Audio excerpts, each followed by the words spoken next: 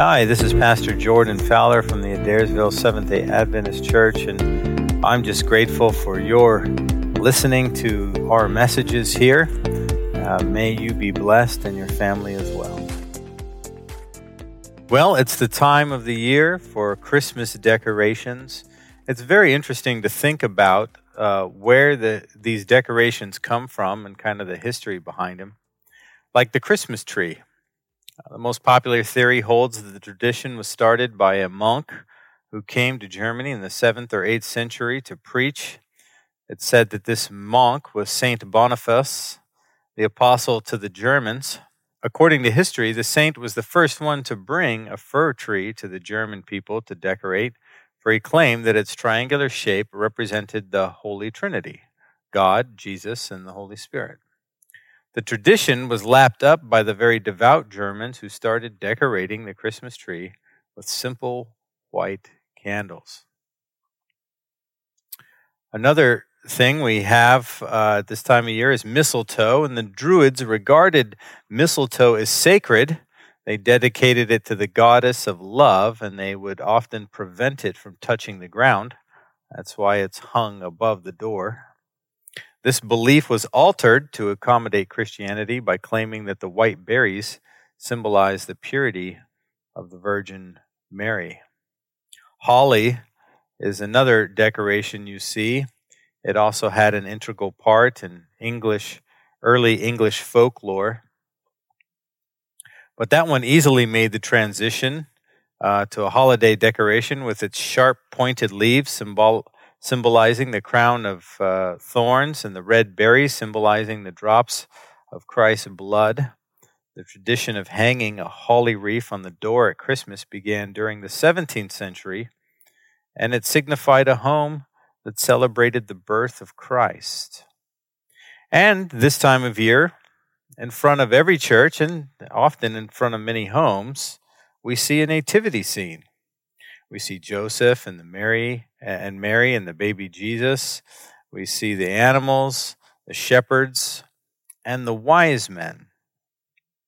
And it's the wise men that I want to talk about today, because we sing about them in songs like We Three Kings. And in that song it says, "We three kings of Orient are, bearing gifts, we've traveled afar." However, the Bible doesn't say that there were three, or that they were kings, or that they were from the Orient. In fact, that song was written in England, and in the English mindset, anything east of Europe was considered the Orient.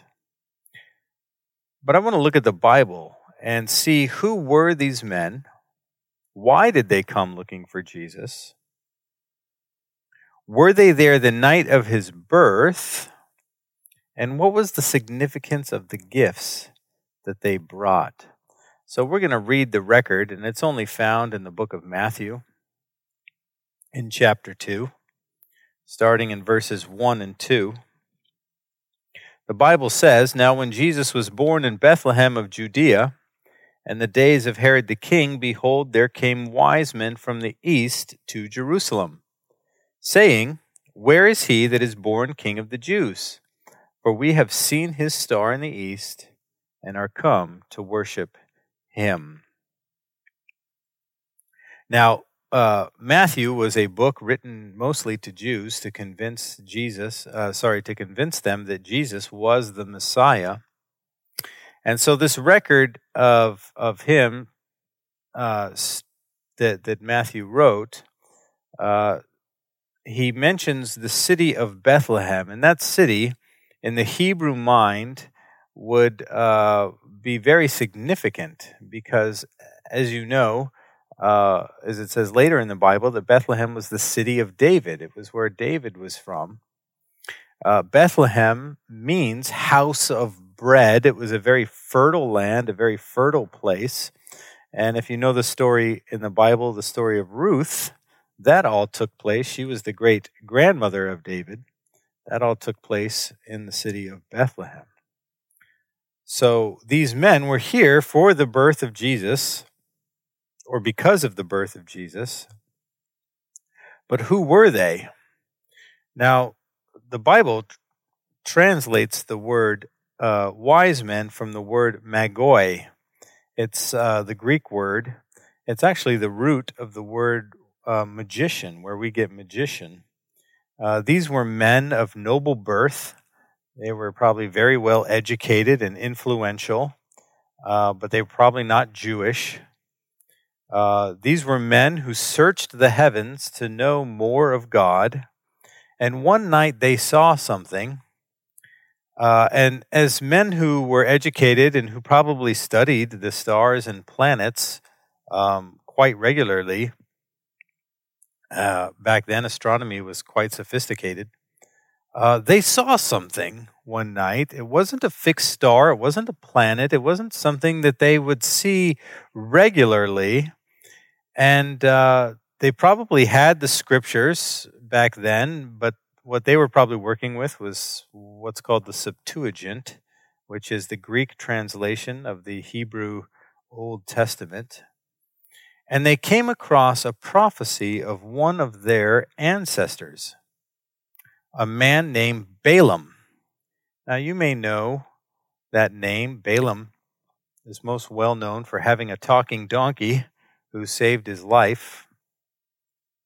But Balaam was not a good guy. He started off as a prophet of God and later tried to speak prophecies against the children of Israel for money.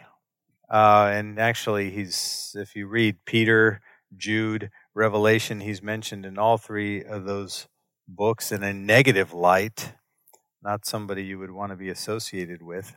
However, in the book of Numbers, when he went to go curse the children of Israel, God actually put words in his mouth and he spoke blessings instead. And one of those can be found in Numbers 24:7. And in Numbers 24:7, it says, I see him, but not now. I behold him, but not near. A star will come out of Jacob, a scepter will rise out of Israel. Now, this is something called a parallelism, where there's two verses that are kind of saying the same thing. So if we start with the last one, it says, a scepter will rise out of Israel. Well, what is a scepter? A scepter is something that's held by a king. The other verse says, a star will come out of Jacob. So they associated a star, or the appearance of a star, with the birth of a king, because that's what the prophecy said. So they made the connection between the star and the scepter. And they brought gifts. Why? Because, well, when a king was born, that was the custom. You would bring the king gifts. So they began their long journey. They traveled probably by night because they were crossing the desert in harsh places. Oftentimes when we see wise men images or we see three men on donkeys, kind of riding in the desert, but probably they had an entourage. You wouldn't make that kind of journey just three men by themselves, especially carrying such valuable things as they were. We don't know how long the journey took, but we do know that the journey was longer than 40 days. And I'll tell you how we know that here at the end. Now, if you skip to Luke chapter 2, in verses 21 and 24, we have another interesting account. Now, this is sometime after Jesus' birth. In Luke chapter 2, starting in verse 21, it says, when 8 days were accomplished for the circumcising of the child, his name was called Jesus, which was so named of the angel before he was conceived in the womb. Remember, the angel came and told Mary and Joseph what his name would be. It was the Hebrew Yeshua, or as we would say, Joshua. It got transliterated to Jesus from the Greek, Iesus. So the 8 days after his birth, he was circumcised according to the Bible. And verse 22 says, and when the days of her purification according to the law of Moses were accomplished, they brought Jesus to Jerusalem to present him to the Lord. Now, the number of days that Mary would have to wait, because she had a son, it would be 40 days, would be the days of her purification. So she would remain in her house for 40 days. She was ceremonially unclean, couldn't go to the temple. If she had had a daughter, it would have been 80 days. For Mary and Joseph, this was kind of an anxious season, right? The circumstances of her birth, of Jesus' birth, of Mary giving birth, Joseph thought to put her away or basically divorce her, and then they were visited by angels, and then shepherds came at the time of Jesus' birth. They thought they were just, having Jesus privately, and yet these shepherds came and says, "Hey, man, angels told us to come," and it tells us here in verse 23, "As it is written in the law of the Lord, every male that opens the womb shall be called holy to the Lord." Verse 24, "And they were to offer a sacrifice according to that which is said in the law of the Lord, a pair of turtle doves or 2 young pigeons." That's an interesting thing, too. When a son was born, you were to give a gift to God. I believe it was 20 days labor, 20 denarii, which would be 20 days worth 20 days worth of pay. And so a lot of people, they would bring a lamb, but Mary and Joseph, being poor, could only afford probably the 20 denarii and couldn't afford a lamb in addition, and so they brought 2 turtle doves, which was acceptable. So actually, the 3 wise men probably started their journey the night Jesus was born. Not arrived there the night he was born, but started their journey. Now, if we go back to Matthew in chapter 2, and pick up our story there, we see the wise men. They've come to Bethlehem. They're asking, "Where is the King of the Jews?" In verse 3, it says, "When Herod the king had heard these things, he was troubled, and all of Jerusalem was troubled with him." And that's because this Herod, now if you read the Bible, there's several. There's Herod the Great, this is Herod, although he wasn't so great. His son was Herod Antipas, and then we read about his grandson, or I think maybe his grandnephew, also named Herod, in the book of Acts. And they were all rulers of different areas. Herod the Great was called this because of his building prowess. If you've ever been to Israel or know about it, he built Masada and other places there. He beautified the temple there in Jerusalem. And when he ascended to the throne, he executed 45 nobles. And he did this because he didn't want one to try to take the throne from him. In his life, he executed 3 of his sons and 1 of his wives. In fact, it is said of Emperor Augustus that he reportedly quipped, "It's better to be Herod's pig than Herod's son," because Herod, being Jewish, wouldn't eat pigs. So if this man was troubled, this kind of violent man, given over to violence and these types of things, if he was troubled, you can imagine the whole city was troubled with him because they didn't know what he was going to do. And verse 4 says, "And when he had gathered all the chief priests and scribes of the people together, he demanded of them where Christ should be born.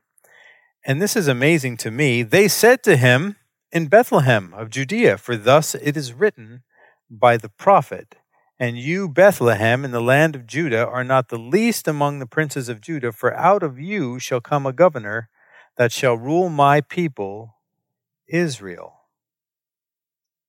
So that's a direct quote of Micah 5:2.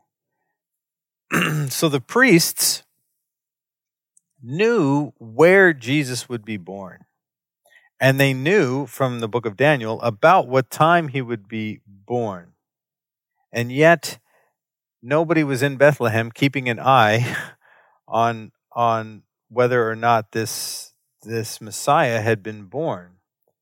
And the fact that these wise men had come from Jerusalem, they were considered by the scribes and Pharisees, they would be considered heathens, unlearned heathens from another country. What do they know of the Messiah? What do they know of his birth? And so they wouldn't have taken their charge very seriously that the Messiah had been born already. And you can see even at this early stage, the Pharisees, the educated leaders of Israel, already their hearts were becoming hardened. Because they believed certainly God wouldn't bypass the priests. Certainly he would tell us if the Messiah was to be born. And yet they received no word from God on that matter. Verse 7 continues, Then Herod, when he had privately called the wise men, inquired of them diligently what time the star appeared. And he sent them to Bethlehem and said, Go and search diligently for the young child, and when you have found him, bring me word again that I may come and worship him also. And when they heard the king, they departed, and see, the star which they saw in the east went before them, till it came and stood over where the young child was. And when they saw the star, they rejoiced with exceeding great joy. So Herod couldn't send soldiers to Bethlehem. That would arouse suspicion. So what he does is he tells the wise men, Go ahead, go on your way, and when you find the child, bring me word back. And so it seems they left again at twilight so that the star would be visible. And they were on their way to Bethlehem. Verse 11, it says, And when they were come into the house, they saw the young child with Mary his mother, and fell down and worshipped him. And when they had opened their treasures, they presented to him gifts, gold, and frankincense, and myrrh. That's verse 11. So a couple very important things here. First of all, Jesus is no longer in the stable. Right? It says in verse 11, and when they were come into the house, they saw the young child with Mary. Now that word for young child is kind of like in English we differentiate from toddler and infant and newborn, right? That word young child does not refer to a newborn. That refers to a child that's probably from 3 months old to 2 years old. So, they weren't there at his birth. And we'll look at that again here in a second. And it says they fell down and worshiped. They fell down and worshiped. How often do we give Jesus the reverence which is due to him? How often do we fall on our knees before him? Well, the gifts they brought were important as well: gold, frankincense, and myrrh. And these gifts were significant in their own right. 1 Peter 1:7 says, I hope that you have the genuineness of your faith, being much more precious than gold that perishes, though it be tested by fire, may be found to praise, honor, and glory at the revelation of Jesus Christ. And in Revelation 3, Jesus implores the Laodiceans to buy gold tried in the fire. So gold represents a pure character. It's a valuable commodity in itself, but it also represents a pure character. And gold has to be burned off. The things, if you want pure gold that's worth the most, you have to take away all the impurities, and that requires fire, very, very hot fire. The other gift they brought was frankincense. And frankincense was actually used by the priests in the temple. That's what was put on the altar of incense that covered with smoke and scented sweetly. If you got anywhere near the temple, you would probably smell the smell of frankincense because that was kept burning on the altar all the time. It represented the prayers of the people. And in Ephesians 5:1-2, it says, "Walk in love, as Christ also has loved us and given himself for us, an offering and a sacrifice to God for a sweet-smelling aroma." So Jesus gave of himself, and he became that sweet-smelling aroma to God. And so his intercession is mixed with our prayers, and that's what makes our prayers sweet before God. And the final gift they brought was myrrh.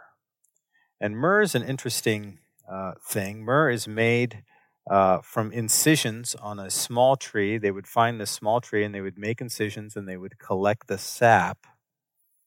And that's what they would make myrrh from. And myrrh in that time had a very specific purpose. And you can find that purpose in John 19:39. This is after Jesus has died.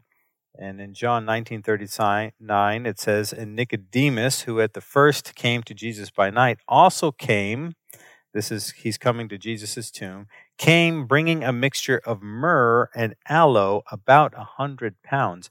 Myrrh was almost primarily used for embalming and burial. So what's interesting about that gift in particular is that it kind of speaks to the fact that they understood what Jesus' ministry would be. Frankincense is something that you only gain really something out of by burning it up, by sacrificing it. And myrrh is something that's only used primarily in burial. And so it seems that they understood what would be these are all valuable things in and of themselves, but they also speak to the ministry of Jesus in his life. Now, verse 12 is significant because this will kind of wrap it up for us. But this is how I'll tell you a few of the things that I mentioned earlier. Verse 12, "And being warned of God in a dream that they should not return to Herod, they departed to their own country another way. And when they were departed, behold, the angel of the Lord appears to Joseph in a dream, saying, Arise, take the young child and his mother, and flee to Egypt, and be you there until I bring you word, for Herod will seek the young child to destroy him." So these verses, this is how we know that the wise men were not at Jesus' birth, and how that we know that it was at least 40 days until they arrived, because Joseph and Mary and Jesus would not have gone into Jerusalem, basically into the lion's den where Herod was, if they had already received this message from the angel. They wouldn't have endangered Jesus by going into Jerusalem. So all of that had to happen prior to the wise men coming, because it seems as soon as the wise men left, the angel appeared to Jesus, and as soon as that happened, they left for Egypt. So the circumcision, which had happened at home, but the going to the temple and all of that had to happen before the wise men came. So that's how we know that it was at the very least, 40 days between Jesus' birth and the wise men coming. I want to end with this. This is a quote from a book I love called Desire of Ages. It's a biography of Jesus. And it says this: "The Magi, or the wise men, had been among the first to welcome the Redeemer. Their gift was the first that was laid at his feet, and through that gift, what privilege of ministry was theirs? The offering from the heart that loves God delights to honor, giving it highest efficiency in service for him. If we have given our hearts to Jesus, we also shall bring our gifts to him, our gold and silver, our most precious earthly possessions, our highest mental and spiritual endowments will be freely devoted to him who loved us and gave himself for us." You know, the greatest gift you can give this season is to give your heart to God. And the greatest gift that you can receive this season is receive his Son, Jesus Christ, into your heart. So this holiday season, this Christmas time, may you and your family have a blessed and happy Christmas. God bless you.